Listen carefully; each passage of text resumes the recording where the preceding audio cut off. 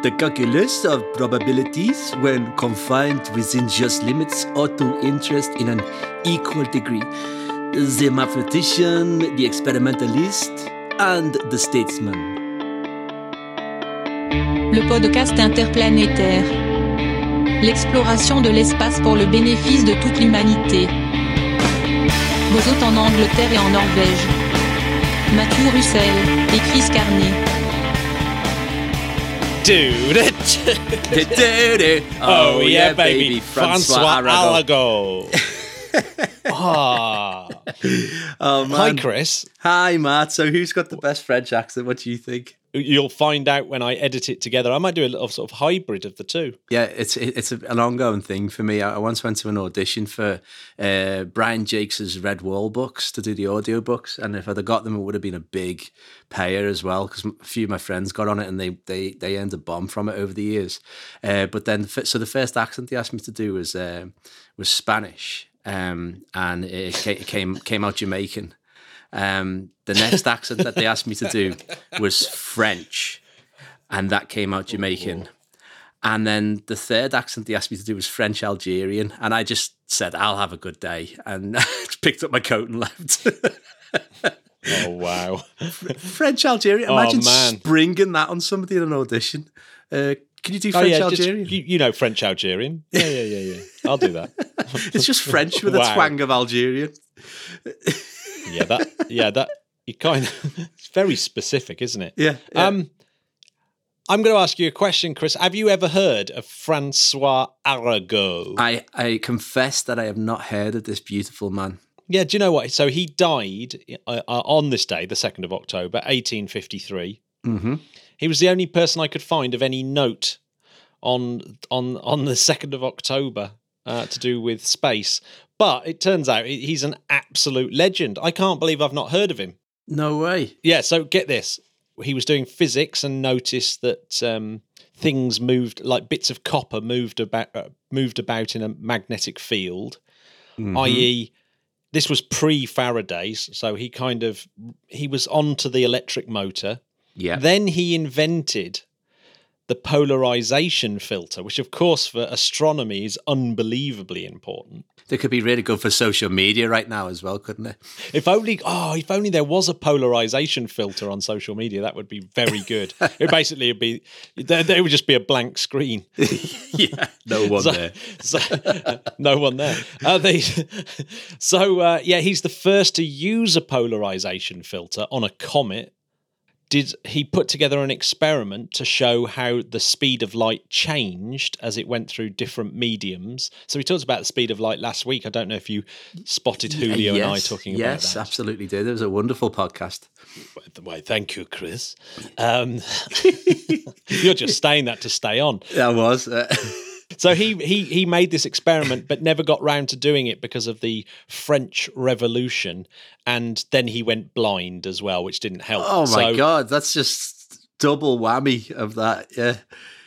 Yeah, but he did get to live to see that someone did do his experiment and prove that light goes at different speeds through glass, water and air and things like that. But he didn't see it per se. He didn't see it, but he heard about it. Yeah. And then he was the first person, apparently, to work out what the Aurora Borealis actually is. The wonder of the North. Yeah, he realised that it had something to do with the magnetic fields and all that kind of stuff, and ionization in the clouds. So that was pretty cool. That's mad. And he was mates with Fresnel, person who's most famous for lighting and his theories on optics, and so Francois Arago was a genius at optics too.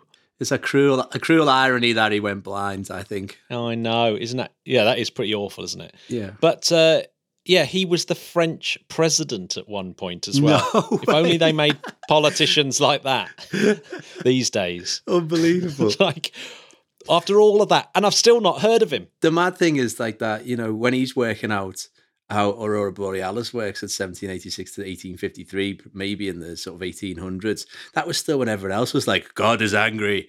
It's like, that's incredible. Very oddly, he was an atheist as well. So it's that's pretty odd for that time. But yeah, an atheist French president. Incredible. And a supporter of the carbonari.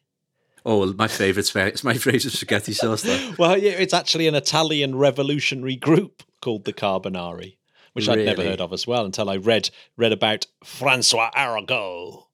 The Carbonari were just like, we will put cream in the sauce. So, bon mort anniversaire pour le François Arago. Absolutely, Mom. The last time we were together, Chris, we were talking about Venus. You heard me right, Venus. Yes. And we're talking about how life was in the clouds. Yeah. But of course, Mars, being utterly childish, wanted to reclaim this the limelight and say, hang on a second, I'm the life-bearing planet around here, chum. Typical Mars male, kicking up a stink about the women taking the limelight at Venus. Podcast 91. Cast me mind back. Cast your mind back to 91. Salad days.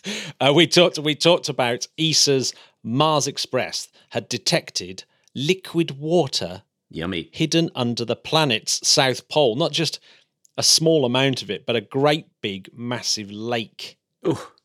So there's an instrument on Mars Express which is really cool. It's called MARSIS, which is this radar that can penetrate below the ground, and it's got this enormous radio mast that unfurls. And they use similar things in planes flying over glaciers, looking for underground lakes and underglacial lakes. So yeah, it's been surveying Mars now for a long time, and this first batch of data that they were using, 29 observations using MARSIS, 2012 to 2015, they found what they thought was a subglacial lake. 1.5 kilometers below the surface, so not a trivial distance below. No. And 20 kilometers wide. That's 12 miles wide, so a pretty big lake. And that is the first ever stable body of water ever found on Mars. There was quite a few people saying, it could be anything that you're seeing. It could be a volcano underneath the ice, for example. Yeah. So an Italian team led by Sebastian Emanuele Loro and Elena Pettananelli. Oh, I love them. Roma Tre University. They took a few more radar profiles, 134 to be precise, between 2010 and 2019. So I'm assuming it included the original set, but some before and obviously some after. And they've confirmed this lake and also at least three smaller lakes around it. But not only that, they've corrected the size of the lake to be even bigger, so 19 miles wide, and then a few smaller lakes, all of them a few kilometers across. Cool is that? There's loads of lakes on Mars. I mean, that's incredible. What we're saying here, isn't it, is wherever there's water, we generally believe there to be life. Water's definitely really useful. Yeah, but I'm going to get into this because the paper is called "Multiple Subglacial Water Bodies Below the South Pole of Mars Unveiled by New MARSIS Data." Catchy. It is catchy. It is pretty much a cuprinol of headlines. It's doing exactly what it says on the tin. It's a funding attractor, I'd say. Well, they've already got the funding, so they've used these new signal processing techniques, very similar to the ones that they use over these subglacial lakes in Canada and Greenland. So that's where they've been trying out these techniques. And of course, you can prove those ones are there because they're on Earth, and it's a lot easier to kind of verify your results. And then they've used the similar sort of techniques out at Mars. This part of Mars is known as Ultimi Scopuli. So the Italians definitely got in there first, didn't they? They certainly did. The Italians have got a bit of a rich heritage for the old Mars, what with Schiaparelli and people like that. Good old Italians. Yeah, well, the Romans used to believe, it was one of their main gods and that, so they do have a bit of a claim to it. The old Romans came from Italy, Yeah, they were all from there, Yeah. So, but here's the rub. Is that when you've got water that's been sort of still for a while, just sitting in a great big rocky hole, it tends to kind of absorb a lot of the minerals and salts around it until it gets to almost being completely saturated with the salts that are there. So the one thing that they can't work out, of course, is why these lakes aren't frozen. So the one thing that this radar does, it finds it very difficult to tell the difference between rock and ice.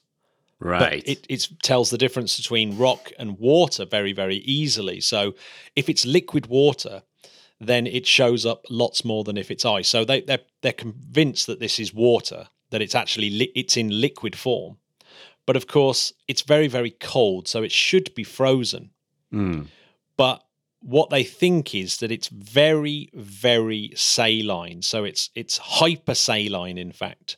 But unlike it probably isn't like table salt, like the stuff that you stick on your fish and chips, etc. Yeah. It's probably these magnesium and calcium perchlorates, which are actually used in rocket fuel, bizarrely. So the Italians make this stuff for the European launchers, like the Vega rocket actually has a great big mixing bowl full of perchlorates that they burn to get Vega up in the air.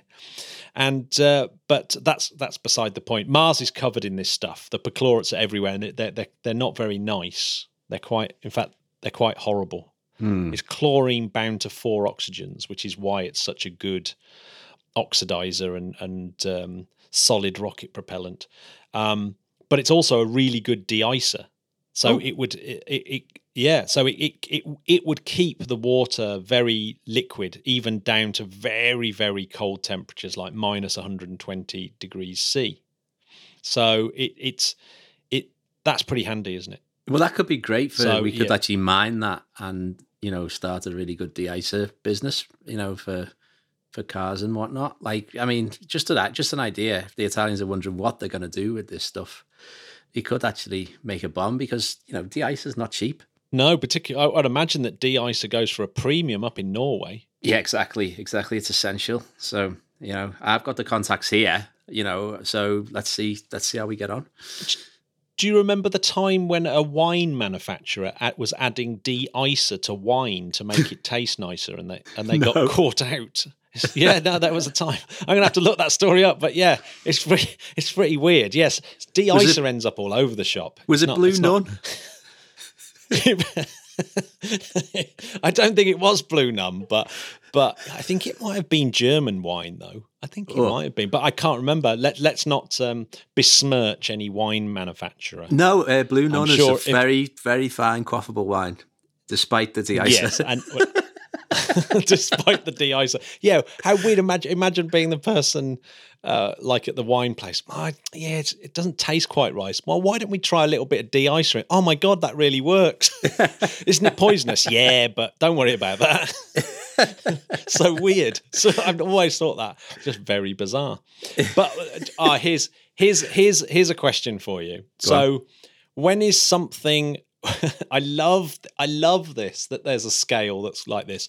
So you have fresh water, brackish water, saline water, and brine. Oh, brine. So they're actually defined. These are. Yeah. So fresh water, it's got to have less than 0.05% salt in it, right? And then it's fresh. Yeah. Then it becomes brackish if it's anything between that and 3%. Then it becomes saline if it's 3% to 5%. And then it becomes brine when it's 5% to 26%. And then it becomes hypersaline over 35%. And that's like your proper, it's just so thick you can barely wade through it, I would imagine. Well, you can... No, I mean, it's still liquidy water, but you can float in it. Well, that's the really cool thing is that when you go to these hypersaline lakes, because there's loads of these really big hypersaline lakes. There's obviously Salt Lake City, for example, is on a salt lake, on a hypersaline salt lake, the Great Salt Lake. Big up to the Mormons, yeah. Yeah, that can get to 27% salinity, which would make it which does make it actually mesosaline, according to another scale that I found. So, in fact, a lot of these are mesosaline rather than hypersaline. That has to be greater than 50%, which I don't think any of these lakes actually are. But the most saline lake on Earth is Gutele Pond, which has a salinity of 43%, and that's in Ethiopia. God blimey. If it's not hard enough to find fresh water in Ethiopia, and they've got a lake that's and then they've got really but a lot of these lakes they're really, not only are they really salty, they also, the salts often add a real bright color to them. So, but there's another type of salty lake that you get, soda lakes. Have you ever heard of them? Soda lake, like Soda Stream. Soda lakes. Yeah, like Soda Stream, where the salts are made of sodium carbonates instead of sodium chlorides, and like washing soda. And in actual fact, those lakes are full of cyanobacteria and things like that, and they're the things that make flamingos go pink. Like Lake Nakuru. Bicarbonate of soda could be really good for getting red wine out of stuff. De-ice it or not. Exactly. So maybe that's what people have been doing. They've been washing the clothes in that lake, and those flamingos were white, but they've ultimately turned pink, like most of the washing I do. Yeah, they've just gone in the wash. But the reason why I bring all these lakes up is because obviously we've got loads and loads of these hypersaline lakes on Earth, like in Siberia and places like that. So there's some really, really cool ones. So in the Arctic, the Canadian Devon ice cap contain 2 huge subglacial lakes that are hypersaline. Dead Sea is another one as well. I'd love to go there. Like all jokes aside, I genuinely would love to float in a salty lake. I think it'd be amazing. Yeah, I wonder what our nearest floaty salty lake is. Right in. They don't know how salty these lakes are, but it's highly likely that it's perchlorates rather than chlorides that are and soda lakes and things like that. So it's more likely it's like that. But in all these lakes and all these different salty lakes, in soda lakes and in salty lakes and maybe even, as I'll get onto, because I found another paper. But yeah, you have these things called halophiles. Have you ever heard of that? I've never heard of halophiles, but I think it might have something to do with like a halo around your head sort of thing. Is the way they look, maybe? Or for the Greek for salt is halo. So a halophile literally is salt loving. Oh, right. So yeah, halophile, yes, salt loving, brilliant. Yeah, halophile. They're obviously all sort of extremophiles. These halophiles, they live in absolutely extreme conditions, and they're mostly archaea, which are a kind of single cell, pre-bacterial single cell life form. But then there are some halophiles that are bacterial.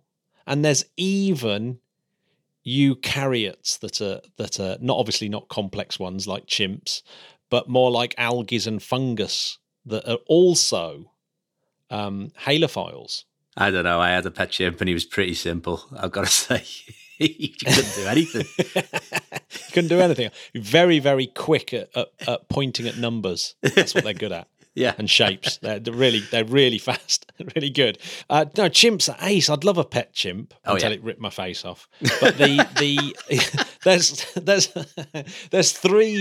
at least 3 independent routes that these halophiles have evolved. So obviously, it's something that's feasible, and there's lots of different ways that life can adapt to cope with these really, really salty conditions. And the main problem with salty conditions is this thing called osmosis. So, this balance between the fluid inside the cell and outside of the cell. And obviously things like salts basically make your cells explode essentially. Yeah, it's one of the few out. things I remember from science lessons was osmosis. So it's this osmotic balance, and obviously these different halophiles have got different ways around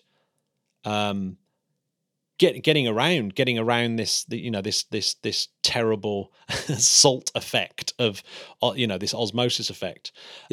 And there's even Artemia, which is a type of halophilic crustacean that lives in salt lakes. So these crabs that have adapted to have salt glands, these unique salt glands. And get this, even the Scottish are in on it. You know how the Scottish like their extreme diets, like deep fat fried Mars bars and stuff like that. Deep fried Jimmy Cranky. Deep fat fried Jimmy Cranky. The North Ronaldsay sheep from the Orkney Islands in Scotland, the most extreme of the Scottish, I would say, the Orkney Scottish. Yeah. They eat salty seaweed, and if any other sheep tried to live off it, it would die. So so that's an example of a very complicated animal adapting to a ridiculously salty environment. Not that I'm suggesting that there's sheep on Mars. I think that is probably I think that'd be a step too far. I think it'd be brilliant if they just turned out that there was Scottish people on Mars. Tossing the cable. So anyway, sorry, Scottish people. I didn't mean to stereotype you with tossing the cable. That was awful. But the relevant thing to Mars, though, is that there isn't any oxygen, so you can't have life that's an aerobe, spelled AEROBE. So you can't have aerobes. What you want is autotrophic life, so that they make their own food and then make their own energy for inorganic compounds. That's called chemolithotrophic, which is a pretty cool phrase. And then you also want them to probably be psychrotolerant, withstand very cold conditions, and they're probably going to be methanogens or methanogens. There's the clue. They breathe out methane.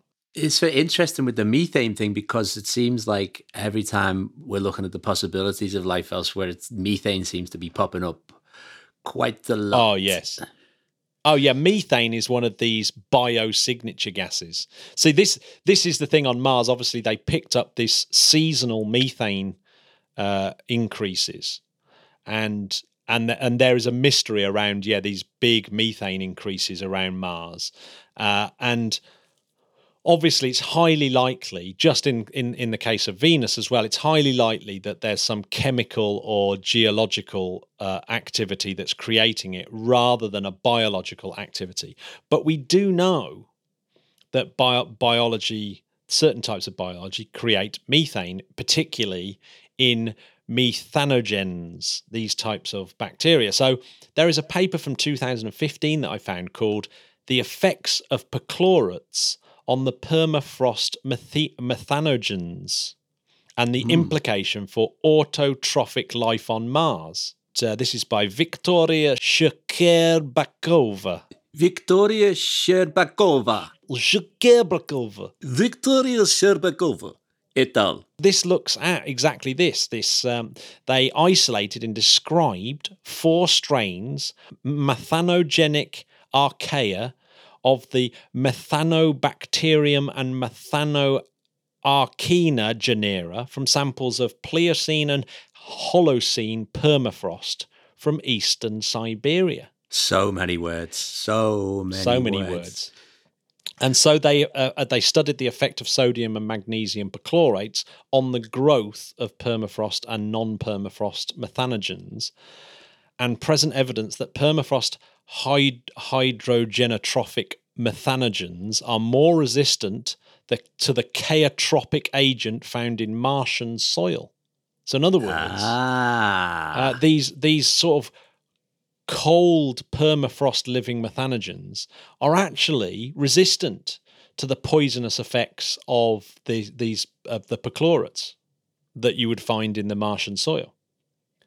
And that's really interesting. So that paper is a really what they're trying to do is to understand the sort of chemical pathways that you could expect life to possibly have if they're surviving in these sort of watery, icy parts of Mars.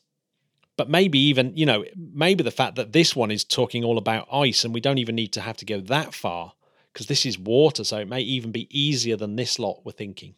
I'm thinking, like, with Venus, the news of Venus and what we've already learned about Mars, I think it's really, I mean, we already know to some extent that life is very, very probable, but like it looks like it's like within a decade, it's just something that we will know and accept. I'm so with Arthur C. Clarke. I genuinely think one of the best things he's ever said is that whole idea of if we're alone in the universe, it's incredible. Like, we're just ridiculous. And if we're not alone in the universe, it's also ridiculous that both outcomes are just as frightening. Yeah. They're just, it's just, they're both mind. So we should be in a permanent state of being mind blown, right? Yeah, completely. But I mean, that's just the implications really. And,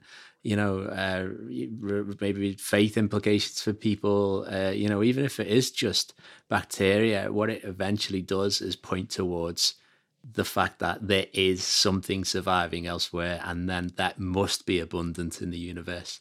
And that's, absolutely mind-blowing stuff. The other thing is incredible is just the diversity of life on this planet and all the different sort of paths. And it's like any nook and cranny that you look, life has somehow found a way to sort of take hold, like even inside nuclear reactors and stuff like that. There's life living in like off the radiation that's sort of left behind and stuff. You know what? I love a tardigrade. I'm a big fan of a tardigrade. They are absolutely genius. There's no two ways about it. My favourite name for them is the moss piglet, by the way. That's I love that. It's moss really piglet. Moss piglet, yeah. I like it. But yeah, they're sometimes known as water bears, but I think moss piglet is my favourite. But the beauty of it is, I think it was in Cosmos where it says, if aliens were to visit Earth, then depending on their size, depending on what size these aliens were, they would actually think that the Earth belongs to the tardigrade. It always ends up somehow helping us make some food. So like halophiles are involved in things like soy sauce and fermented beans and salted cod and things like that, and sauerkraut even.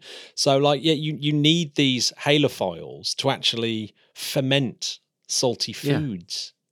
It's just weird, isn't it? But salt is like so good. Salt is so necessary as well, isn't it? Like, not in large quantities, of course, but we need it.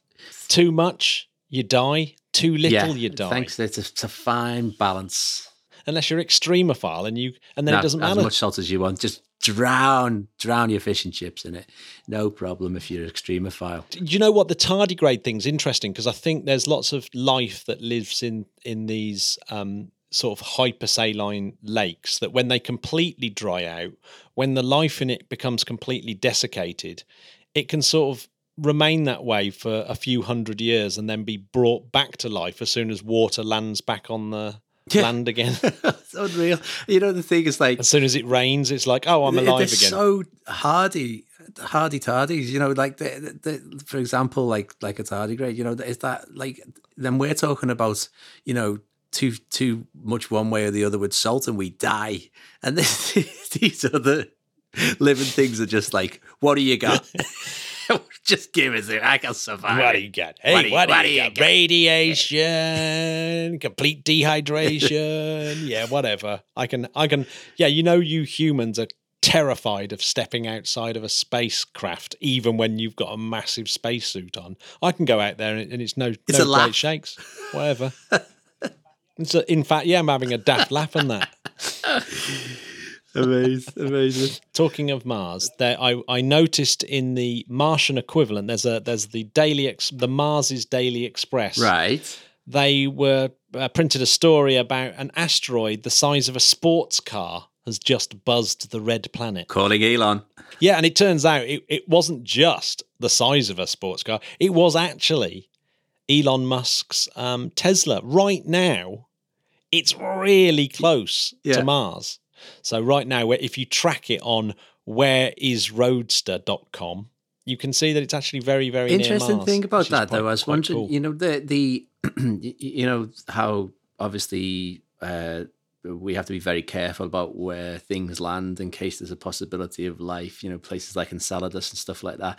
Is there a course plotted with Elon's Tesla? Is it designed to stay away from those things, or is there because you just said it could have crashed into Mars?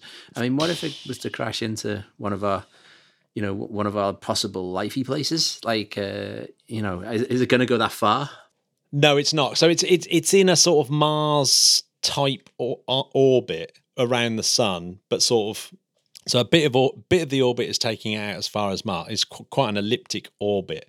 But yeah, I mean, it's they didn't really plan exactly where the Tesla's going to end up. And of course, now it's out and it's beyond this kind of 2 or 3 body problem. It's very, very hard to work out exactly what's going to happen to it, because it could come crashing back through the Earth's atmosphere at some point in the future, or it might crash on Mars, or it might hit Phobos. Yeah. You never know. But yeah, no, it's going to go nowhere near Enceladus or Europa or Venus or any of these places. But yeah, it could potentially hit Mars. But this is the thing, like the solar system is so massive and so barren. These are like little tiny specks of dust in orbit around a tennis ball on a playing field that's 30 miles I've seen that as well, yeah. It's like, what's crazy. The chances of hitting it? So it's like, you know, it's like it's not very likely to happen. True. But yeah, I want to know exactly if we'd had a camera on the Tesla and we had an antenna on the Tesla as well, what kind of photos Starman could be taking right now and beaming back to us. Absolutely. I mean, are they still monitoring that? They must be, surely, or is it just off? Well, no, because it's while it was still visible, they plotted its course, but I don't think, that it's being tracked anymore because it's too small an object. I think they know the sort of life cycle of the PR of it as well. No one's actually paying to try and track the thing either. It's just a piece of space junk, completely posh bit of space junk that's been forgotten about. In fact, there was talk of Earth having another moon as well, wasn't there? And that was all to do with a piece of space junk coming back, and that's probably what it is. It's some Japanese rocket casing. Yeah. Well, there might still be one there, just very small. I don't know, Button Moon. That's quite small. So, I watched that when I was a kid, and I still believe it's out there with Mr. Spoon. Yeah, I love the theme music to that. We're off the Button Moon. We'll follow Mr. Spoon. Button Moon. Button Moon. That was it. Most of our international listeners will have no idea what the hell you were talking about, but they should. Hey, they should go on YouTube. Go on YouTube. Do you want to have a listen to my interview with David Whitehouse? Oh, do I? I'd love to. Yeah, absolutely. So I've got 2 books to mention here because they're both out, and I've got interviews with both David Whitehouse and with Katya Moskvich. Mm-hmm. Katya Moskvich has written one called Neutron Stars: The Quest to Understand the Zombies of the Cosmos, and that's been out for a week now, and it's absolutely brilliant. I really, really, really like my chat with Katya as well. She's a brilliant journalist as well, as is David. So a couple of books I'm trying to make my way through while at the same time working really hard, but they're both brilliant books. The Neutron Star one is absolutely epic. Writing a whole book about neutron stars and the kind of all the people behind it, etc., etc. So an interview next week, that's with Katya, and then this week is David Whitehouse, whose book's been out for a while now, and I've been making my way through, and it's absolutely genius. It's called Space 2069. In other words, 100 years after the Apollo landings, and it's his view, because David Whitehouse wrote one of the best books, I thought, about the Apollo 11 celebrations, 50 years. So his next book is another 50 years beyond that, with all his experience over the last, ages of space journalism and looking into it. Dr. David Whitehouse. who got his PhD from Jodrell Bank, I believe. So he knows what he's talking about. He knows what he's talking about, and he's got up to date science. And and I really enjoyed this chat. So do you want to have a quickie listen to it? Please play it for us. A Kute. The Interplanetary Podcast, putting the ace back into space. Right, so we're joined again on the podcast by David Whitehouse because you've got yet another book, but I think it's a sequel. Is that sort of a sequel? Is that right, David? Welcome to the show. Hello there. Yes, it is. You're very perceptive to think of it as a sequel because when the last book, Apollo 11, came out last year for the anniversary, obviously, and after that, after a few months of that being on sale, 2 months or so, the publisher said, well, what are you going to write next? And what publishers often want is another one that's the same but different of the book that sold before, you see. So I knew what they would like. And I thought, well, it is a sequel because Apollo 11 was 50 years after the anniversary. And I thought, okay, let's go 100 years after the anniversary and have fun, if you like, looking forward from now, but also plonking yourself at various times in that 50 years and looking back and looking around. So I thought this was a nice book that you could have great fun with, not only in terms of the missions and a bit of speculation, but also a little bit of fiction. You know, what's it like to stand on Mars? What's it like to be at the moon base? And so consequently, I set off on that, and it turned out to be, as most books do, more complicated than I thought. But in the end, I think it's an interesting book. Yeah, what take us through it? So it's set 100 years after the Apollo 11 landing, so 50 years from now ish. Yeah, well, that's the limit of the book. I speculate a little bit about what's beyond that, but that's the main focus of the book. So it's set now and at various stages. Like, for instance, the opening of the book is really important because I think it's after page 2 readers decide whether they're going to carry on reading it or going to put it down. So you got to get the first page or two right. And so I set the first page or two in 2069 at the 100th anniversary of Apollo 11, when there are celebrations on the moon and Mars, and also back on Earth, particularly at Neil Armstrong's birthplace. So I then try and sort of set the scene of where we are in 2069, or where I hope we'll be, and then sort of fill the backstory in. And basically the book is, the beginning of the book is building the moon base, then it's going to Mars and building the base on Mars, and the rest, and there's a lot other bits about the other bits of the exploration we could do, but basically it is back to the moon and on to Mars.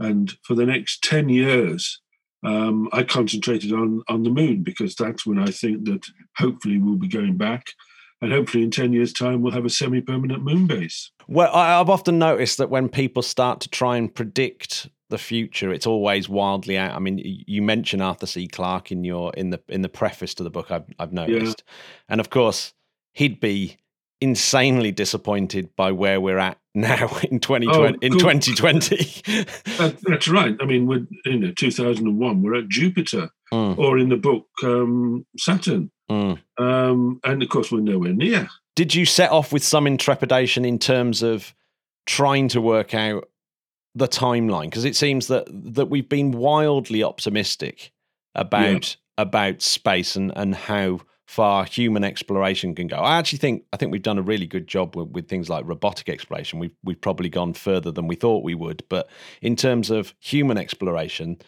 that's been one of the biggest disappointments ever.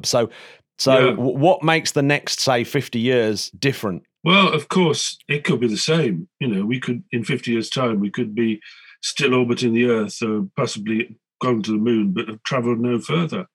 And I hope that's not the case. I hope that we're actually going to do something. And this is where the fickle finger of fate has pointed at Donald Trump. Believe it or not, Donald Trump might actually turn out to be a good space president. His performance in other fields is debatable, But in terms of space, over the years, there have been good and bad space presidents. And when Trump came along and NASA said, we plan to put people back on the moon by 2028, I think he saw, or he and his team saw something that could be used. If it was 2024, if they told NASA to get a move on, then perhaps it could be part of Trump's second term. Now, it probably won't be, but NASA still seems to be sticking to that timeline.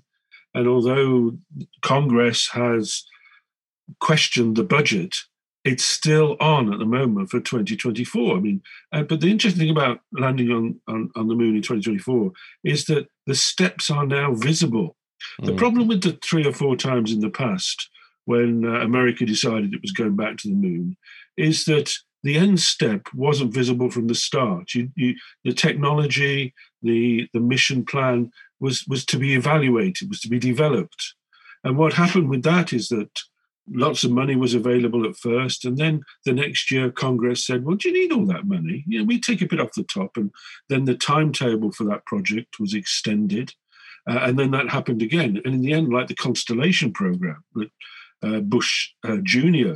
launched to go back to the moon, there wasn't enough money being spent on it, and the goal was too far in the future, and everybody gave up.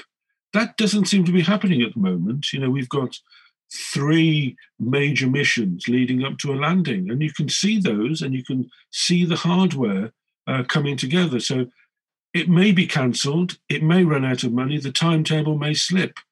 But I get the impression that now something is happening, whereas in the past you never got the feeling that it would end up with boots on the moon. No, I know. I agree. I actually made this exact same point that Trump, with all his all his downside, by just sticking a completely, almost what everyone said was an unrealistic timeline, and I think if everyone's honest, it is still unrealistic to be on the moon by 2024. There's too many things that would have to go right perfectly all the way for that to happen. But hey, it still might. But it has. It's like there's no two ways about it. We all these contracts are being made, and there's an actual program in place, isn't there? That's right. And yes, it does seem outlandish, and it may slip. But then again, you look back at America's great time in space in the 60s, and the progress they made there was not only incredible, outlandish, and impossible by today's terms. They got to the moon in a few years' time. Admittedly, they spent a lot more money, but today we've got better technology. We've got better materials. We've got better computing. We've got better simulation. We've got SpaceX launching its own capsules, which can be modified to go to the moon. So it's there's not so much development as we needed back in the 1960s, because obviously nobody then had ever done it before. So there are pros and cons for this, but it feels as though it's in our grasp. And then when somebody asks you, are we going back to the moon? You don't just shrug your shoulders and say, well, 10 years' time, perhaps not, etc. We've had that for 50 years. I do feel that we might just do it in the next 4, 5, or 6 years' time. Yeah. So does the book deal with the threads in terms of? Well, there's a few threads that I think are going at the moment, and that is this shift to commercial space, but also the shift to other space powers. As far as I can see, Russia are kind of now really drifting out of things, whereas China is clearly on the ascendancy. So how does the book deal with those themes of, for example, like commercial space? I always think, clearly, there has to be a commercial reason for doing it, although I know Elon Musk does it for sort of more outlandish reasons than that. But presumably he still has to make things work commercially. So how does the book deal with those kind of different threads? Well, I know I chucked a load at you there, but... That's all right. That's right. You've hit on a major theme, because you're quite right. Russia, looking at it, has been a declining space power since the early 1980s. In fact, you can look back to the late 70s when the Russian government abandoned space and let it free fall. Look at the example of Buran, Snowstorm, the Russian copy of the space shuttle. That was a program which cost a great deal of money to develop, but then was left adrift and only got into space, very difficultly and very shortly. So, and since then, they've been trading on their Soyuz capsule and their Proton and Soyuz rockets, which are good workhorses, but they've not been doing anything else. And if they weren't partners on the International Space Station, they wouldn't have one of their own. So you're quite right. Russia is a declining space power, and China is in the ascendancy. And in a way, this brings back the 60s. In the 60s, you had Russia and America. In the decades to come, you might have America and China, because China clearly has intent to have a major space program. And it's been very clever in letting its space program grow with its economy, so that as its economy becomes more dominant, as everybody expects it to be in the decades to come, its space program will naturally get bigger with the same percentage of spending. And so, yes, China. I mean, I remember actually attitudes to this a few years ago when Charlie Bolden was head of NASA, and he was testifying before I think it was the Senate. And he said he thought that given the current rate of American progress, that the next people to land on the moon would be Chinese, and it didn't bother him. And I think it was the honourable member for Texas stood up and said, well, it sure as heck bothers me. And then things started to move and change, and there was, because America owns the moon, it thinks it's the moon. And then things started to change, and then Trump eventually came in. But China is going to be the great rival, not only in terms of it wanting its own moon base, which I think it will have by the early 2030s, and going on to Mars, and in between sending more probes to the planets. But China and America are involved in a new phase of space militarization. You must have picked up over the last few years the talk about space weapons and the talk about, the Space Force is an indication of that.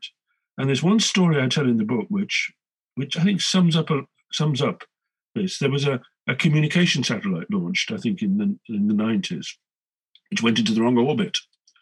And it went into a high orbit near the moon, what we call cislunar space. And everybody lost contact with it. It was too far away. But then its orbit brought it back closer to the Earth, and they found it again. And they were able to bring it back into useful orbit. But everybody thought, hey, you can put a satellite, even if it's of malintent, even if it's a weapons, got a space weapon on it or a killer satellite, you can put it in low Earth orbit and everybody knows where it is. You stick it up in cislunar space and only you know where it is. So this idea of using the space around the moon for military purposes, to hide dark satellites, to squirrel away and hide your resources and your assets, which could be used in times of conflict, is quite a strong theme at the moment. And I think that the Space Force in America, and whatever China calls its military space effort, are going to be a major theme over the next few decades, as perhaps we might even get into space conflict. That was a section of the book I found really fascinating, because it reminded me of Ronald Reagan's High Ground. He wanted the high ground to be defended by Star Wars. Now the high ground has shifted further out to the moon, and that's a whole different ballgame. Yeah, that is interesting, isn't it? There must be so many different scenarios. I mean, I'm always a little bit sympathetic to something like Space Force, because I look at just how many very important assets are in space that we as a sort of civilized race on Earth depend on now. If even with a fairly minor skirmish of destroying a few communication satellites and a few other assets in space, we'd be in all sorts of trouble. That's right. I mean, Reagan's Star Wars was designed to protect against a nuclear strike from Russia. But it was also being said at the time that it was to protect space assets. Now, in the 80s, we had only at the start of the internet, and we weren't nearly as reliant on space as we are now. It's, as you say, it's intertwined into our lives. It is absolutely everywhere. And if it doesn't work well, and if it goes away, that's a major bit of our civilization. Can you imagine in a few years' time when we have as routine driverless cars, which rely on satellite navigation? Interrupting that, you'd cripple an economy. Well, I'd suggest that you'd take away GPS right now and we'd cripple the economy even now, presumably. Yes, that's right. So China is a theme, and when I write about going back to the moon, I have the Americans, as their plans, going to Shackleton Crater on the south pole of the moon, which is the polar regions of the moon are wonderful because they are lands of eternal shadows. And if you were standing on the moon's poles, you wouldn't see the sunrise or set. It would move across the horizon, low on the horizon, and the shadows would move around you like the hands of a clock. And the Earth would be in roughly the same place. And so in the shadows, there is ice, and that ice can be used for the moon base. And America's going to Shackleton on the South Pole. And I thought, well, China is going to want a base, and it's not going to want it on the next, the other side of Shackleton Crater. So I put them at the North Pole, where there's plenty of ice available, and there's plenty of interesting landing sites. So by the late 2030s, I have bases for the Americans, the start of tractor convoys exploring the South Polar region, and the Chinese in the north, with an interesting north-south divide on the moon between China and America. And also because of the pacing of what I think could happen, is that, well, there was a recent report out which said that even if America really got going now, it couldn't send a manned crewed mission to Mars before the late 2030s. So I have the era of the moon, this decade and next decade, when we are learning to use the ice on the moon to support a moon base, and also getting experience because there is ice on Mars that we can use, and the technology is in common. But I don't have the first flights to Mars until 2040-ish. And there I play around with a bit of fiction, because the thing I realized very early on is that we know about Mars, we know about the surface, we've been there, we know about the temperature, the pressure, and everything. What we don't know is the journey and its effect on us. And to me, that's the big thing. How do we get to Mars functioning?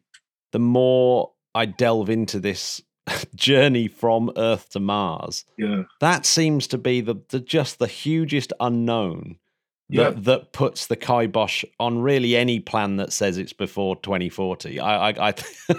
We just don't know anything about like the lack of gravity and the radiation that you have to deal with, and just the sort of what it psychologically must be like to travel that far away from Earth.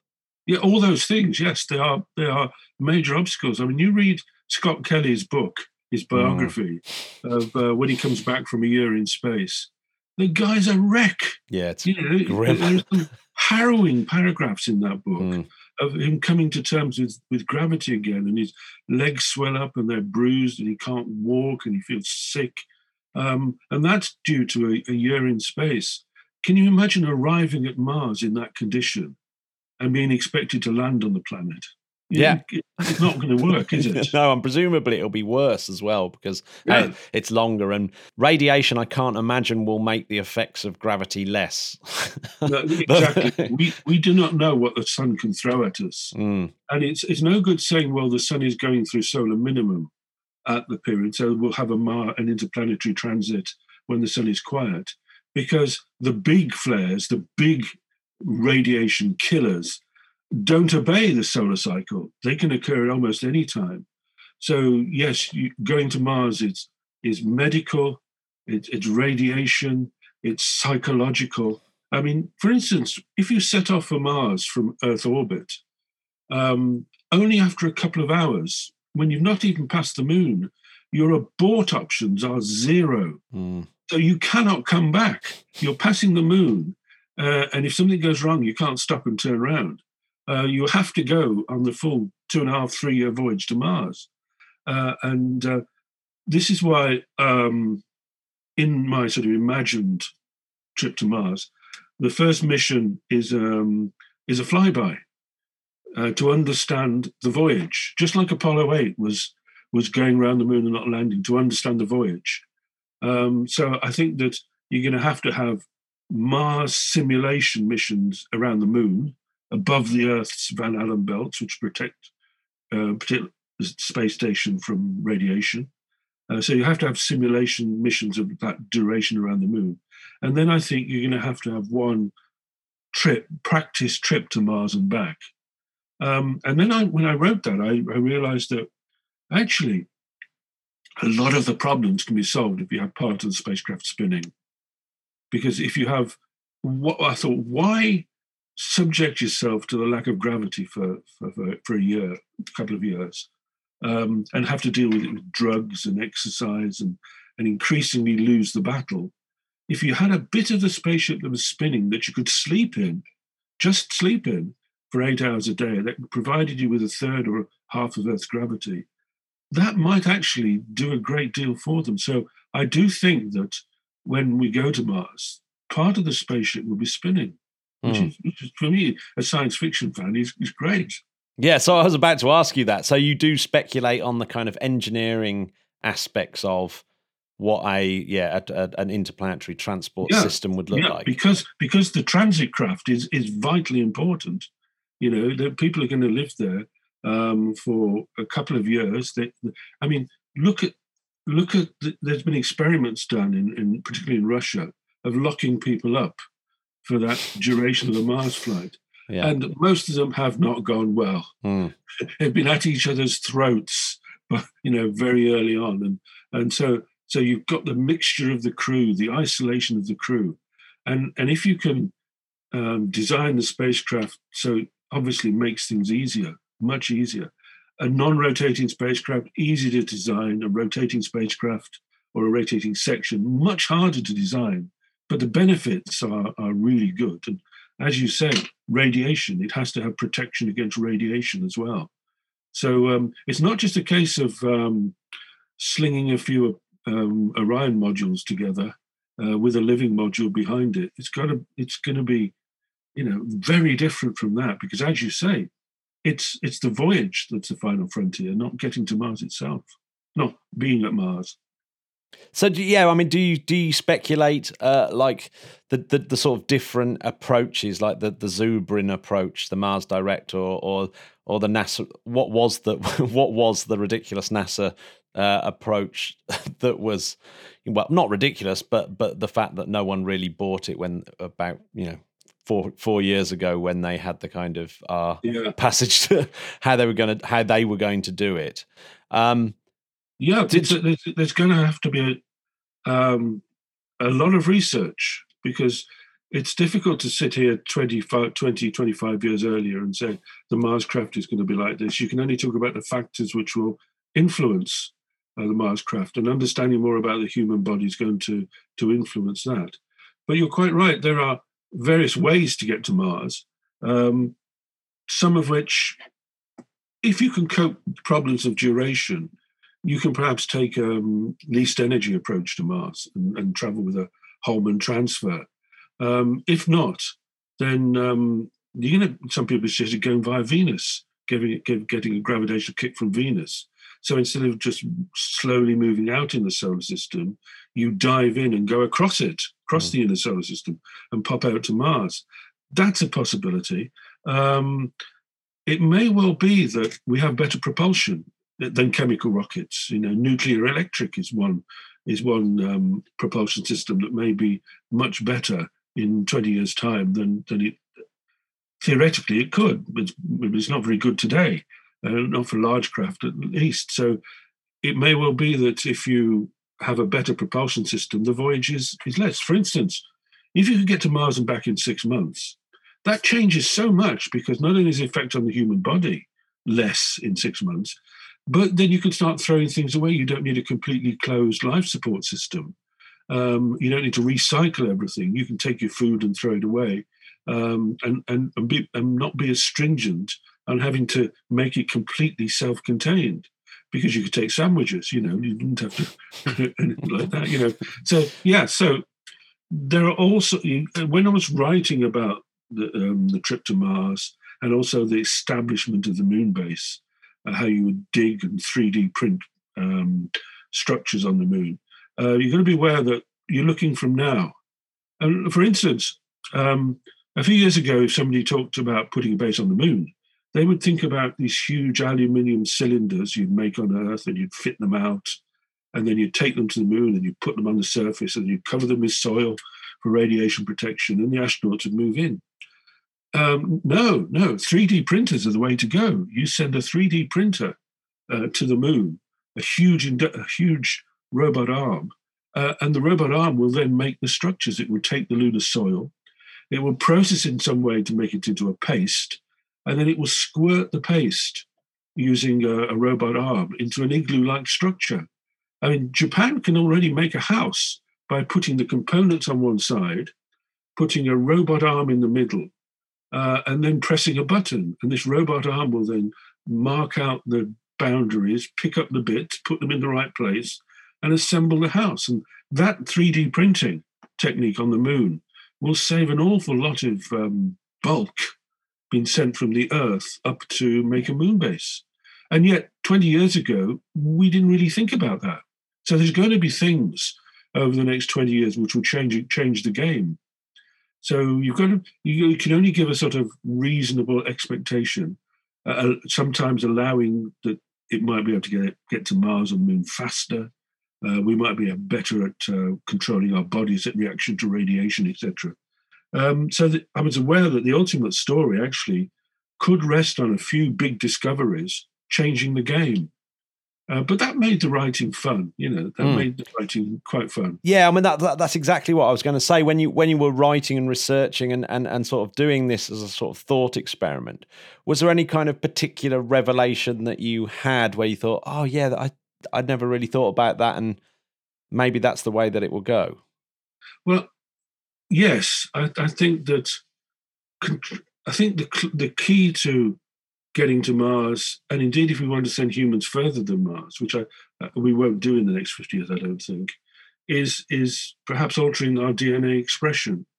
And it's perhaps changing the way, because our genes are able to repair radiation damage.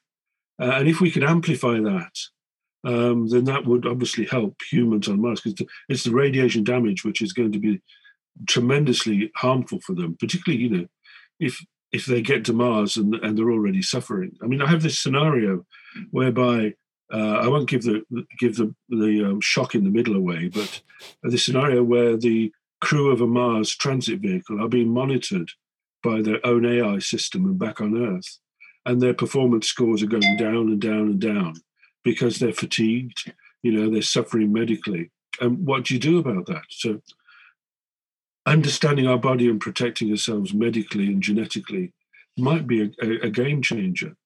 But there were sections in the book which didn't depend on that. One great bit of fun I had was imagining being on Mars in 2069. How many people would there be? And what would their relationship be back to Earth? Because I had this idea that because the voyage is so strenuous, and dangerous, we'll lose people on the way to Mars. That some people, when they get there, just might want to stay. They'll just stay there, and they will be buried on Mars eventually. And they could not face psychologically or physically the return home. And I thought, what does that do to the mentality of the Mars base when people really become Martians? And I had great fun with looking back on Earth and realizing it was no longer their home; it was their origin. And then I went a bit further and said, okay, well, when is the first baby going to be born in space, on the moon, on Mars? And how will that affect the colony when there is somebody growing up on Mars, Faye, who was never on Earth? Mars is their life, and for whom Mars is their home. What loyalty or relationship would they have back to Mother Earth? Because that's not their home planet. And so that provided a lot of interesting psychology, particularly towards the end of the book, as to how our attitude would change. Like in a small analog, when people went to the New World, and set up colonies there. They very often did so because they resented the government back here in England and elsewhere, and set up their own type of government, their own philosophy. And so I thought that eventually there will be a philosophy of Mars. Yeah, it's really interesting, and I think that also, what is interesting is how when you look at science fiction writing, and they place society in a kind of future scenario, it's amazing how, even say over my lifetime, the way that we envisage that is continually changing. You only have to watch early Star Trek or mid Star Trek or later Star Trek to see how just in my lifetime that whole vision of where we are psychologically, and then you think, gosh, trying to transplant that into a new world and trying to work out how psychologically we might be there is tremendously difficult. That's right. Also when you're at the frontier, I wondered a lot about this. It didn't, not so much got in the book, but perhaps it'll get in somewhere else.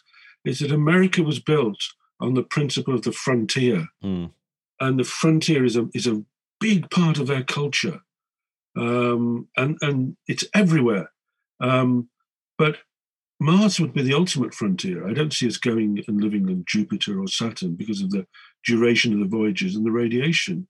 So how would this more difficult, this distant frontier affect, say, the United States, which on the Earth has a culture which needs the frontier, but there are no new frontiers on the Earth for them. So this would be a very interesting scenario to think about how America would regard the Mars colony, and how the Mars colony would regard practically everybody back on Earth. And I saw a divergence. I saw, in my 50 years, the Mars colony is not independent because there's nothing on Mars you can eat. You have to, every calorie you eat, every breath you take has to be measured, manufactured, or taken there. So the Mars colony in 2069 is dependent on supply from the Earth. But suppose there comes a time when it isn't. Suppose the time when it can be self-sufficient, even at a very crude level. That is a sort of big psychological change in the history of our species, that we have humanity which is not part of the Earth. That would be amazing. So you've done these 2 books. Are you going to attempt a book which is the next 50 years? So we get... You should be a publisher. Next 100 years. You hit the nail on the head. Space 2500 or something. Because the story between the first base on Mars, eking a living out, barely surviving, and what that would be in 500 or 1,000 years' time. I suspect if I did that, it would be 3069 or something like that. I don't know. It's certainly tempting, and it would certainly be fascinating to do that. But I decided the next book, actually, it's not going to be about stars and planets. I wanted to write, not about planets. It's going to be about stars and galaxies. Because I sort of, in the books I've written, they've all been fairly solar system oriented. I've done the Moon biography, the Sun biography. I've done a biography of Galileo. I've done one on astronauts. I've done Journey to the Centre of the Earth, Apollo 11, and now Space 2069. They're all round here. They're all in this area. But you're an astrophysicist, right? By Jodrell Bank. Yeah. I got my PhD from studying nearby stars. Yeah, and also funny stars around our galaxy. So yes, so I wasn't. Although I've been fascinated by the moon for so long, it's a part of me. I actually got my PhD from stellar astrophysics. So I thought I wanted to sort of write something which showed people the scale of the universe, the time of the universe, and somehow our place within it. And now I know there's so many people who've said things like that, and there's so many books which say, they come out, fairly often this was with the universe in a book, the greatest story ever told, or our cosmic habitat or something. You get a lot of them, and some of them are great. But I just thought, well, perhaps from what I've learned about writing these 2 story-led books, I might be able to write a sort of slightly different story-led book about galaxies and the universe. So that's the current project, and we'll see how it goes. Oh, well. Because to me, it is the writing. I tell you this, that actually, when it comes to writing a book about space, anybody can get the facts right. It's just a question of homework. You get the facts and the history. It's a question of reading and talking to people, and you get the facts right. The thing which is great fun for me, and which marks a book out which is readable, is the style of writing. It's the narrative. It's how you play with the timeline. It's how you introduce characters and how you make chapters rise and fall. That, for me, is the most fascinating part of it. But it also drives you completely up the wall. Well, yeah, that's what I really enjoyed about Apollo 11. I thought you absolutely nail that well, you're very kind. Ebb and flow of information and interest. Well, thank you. There's a saying which says that if people don't have to read your book, if people don't want to buy it, nothing will stop them. Yeah.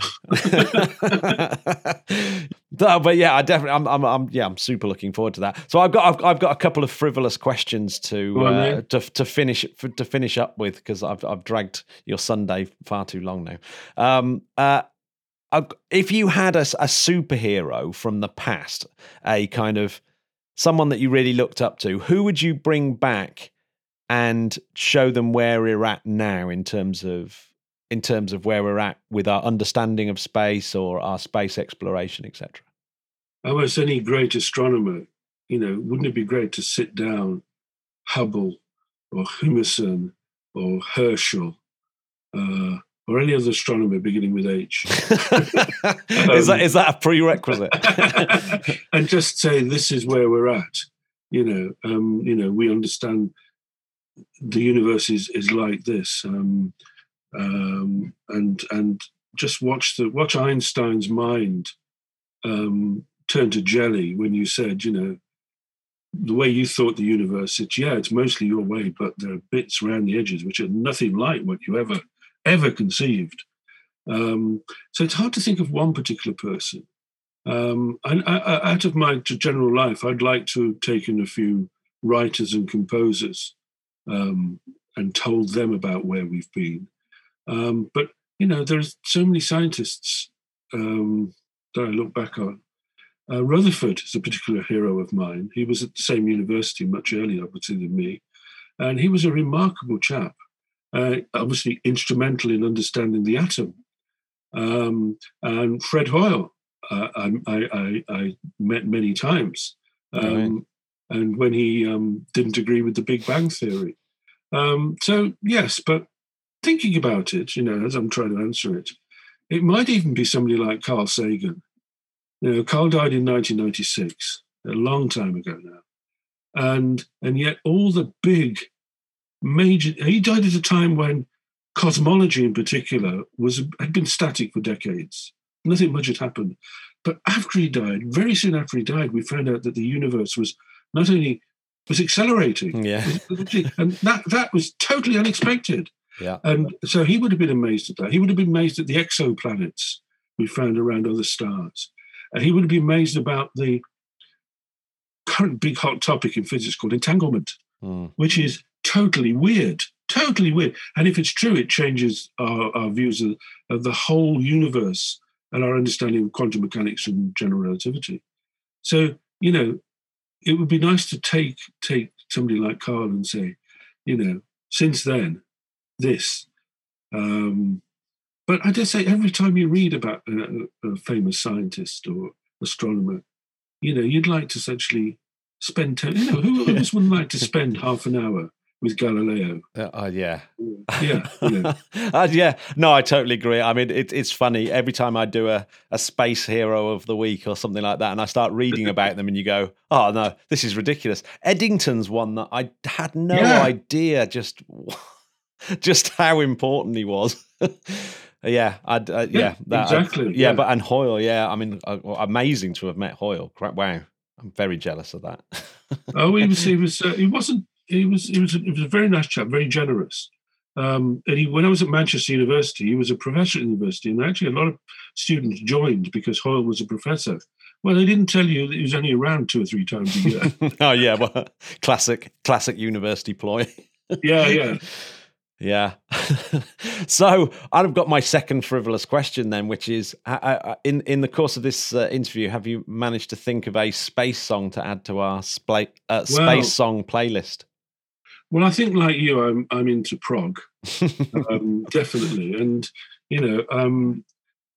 I think of Rush, Cygnus X1, Dark Side of the Moon. Dark Side of the Moon. Who on earth? I mean, if you had to take 3 or 4 works of art from the 20th century and say this is the 20th century, Dark Side of the Moon would be there. It's just every time I listen to that. But also, I've got spacey writing music. Which is mostly Tangerine Dream, because there's something about Phaedra and some of the other early Virgin records that they made, which not only when you have it on in the background when you're writing, it shields everything away, it sort of blocks off disturbances, but it's got this spacey, distant feel about it, which actually does help. Jean-Michel Jarre's also good at that, but he's a bit more up-tempo and a bit more, jiggly around than Tangerine Dream. So when I've got sitting in my study and I've got Tangerine Dream on, they all know to leave me alone. I love Tangerine Dream. Yeah, do you know, I might try Tangerine Dream as my writing music. I'm still yet to find a music that assists me writing. I just want to listen. I end up just wanting to listen to the music. Yeah, you're quite right. You're quite right, because I had this idea that you spend your life writing. It's a great chance to listen to music. Wonderful, you listen to music all day. But if the music's too much there, if you listen to sort of opera or something, that's too much there, it does distract. It just take your mind a little bit off the focus. And you want some music which you know is there, but is not going to. You're not going to sort of realize you spent 10 minutes listening to it. Yeah. So give me a Tangerine Dream track that we can. Oh, my favourite Tangerine Dream track is Phaedra. Right, it's going on. When I listen, somehow there's a bit in Hitchhiker's Guide to the Galaxy whereby I think it's Zaphrod's on a distant planet, and he looks at the scenery and it's rubbish. Do you remember the scene? He said, "I want to look at the scenery, man." He said, "Have you seen the scenery?" Never mind. But some of the background music in that, the sort of sweeping chords in the back of that, reminds me of Phaedra. And so, when I listen to Phaedra, and it sort of reminds me of Star Wars and Death Stars, and when they're flying through a Death Star and an alien landscape. Now, I know that all this is pretty fanciful, imaginary stuff. But for a writer, the important thing is putting yourself in the zone, isn't it? You've got to be in the zone. And if this helps get you in the zone to write good words, then great, do it. And I find Phaedra particularly, although I just put Tangerine Dream on, let it go, does help. And now you can interpret this music any way you want, but it does help you get me focus in the zone of when I want to actually get some good words out. Well, it's a good tip. I'm going to give it a go, but it definitely goes on the playlist. Well, thanks very much for spending your Sunday morning with me. Always a pleasure to talk to you. You're very welcome, Matt. Thank you very much. The Interplanetary Podcast is alive! I'm going to ask you a question. Go ahead. People have enjoyed the podcast. Where should they go? I think that if you enjoy this podcast, you should think about going to interplanetary.org.uk. That's exactly where they should go. And if they like it even more than just casually, they could pop over to patreon.com/interplanetary and become part of the journey. Oh, what a lovely group of Spodcats. We're all Spodificus here on the Discord, where I get lots and lots of very, very, very great suggestions for the show, as well as support. And without that, it would not be possible. So I must thank the Spodcats at all opportunity. Yes, definitely, absolutely. So that's it. What have you got planned for this? Well, poor old Chris. What's your position right now, Chris? Well, poor old me. I'm actually in quarantine in Norway. We had to do a 10-day stint when we came back from the UK. So I'm currently in the family cabin in the mountains. It's just awful. No, it's actually, we've got a few more days left and then we're heading back to Oslo, where I will be when you next speak to me. Excellent. Well, that is most brilliant. I'm still in Devon here in the Devonian period, right here. Yes, the Devonian years. So yes, I'm looking forward to having a lovely weekend, just relaxing with my feet up. Yes, and thinking about all the different things we can do with the podcast. So I'm going to go and let the Spodcats go. It's been a very Red Planet orientated episode. My favourite type. Although no, we should go back to Venus next week. Yeah, because we do a whole other episode on that. Just to annoy Mars. Just keep flip flopping until he finds it's finally resolved. Get that smoking gun. What's better, Venus or Mars? But I'm gonna rename myself Chris Extremophile #Carney, just so you know. Oh, nice! I'm gonna rename myself Matt Halophile Russell. Nice. I think. Yeah, definitely. Yeah. And we can fight Don't to the death. death. Don't give me no perchlorates. I'm going to go. I'm glad I learned about Francois Arago, though. Yeah, oh, me too. What a great thing. I can't believe he's president as well. Fantastic. We need more scientists as presidents, as far as I'm concerned. We definitely need more people like Francois Arago as presidents. What a garçon. What a guy. What an homme on that note. Bye-bye, Spud. Bye, Spud. Bye, Spud. Bye, bye, bye, bye, bye.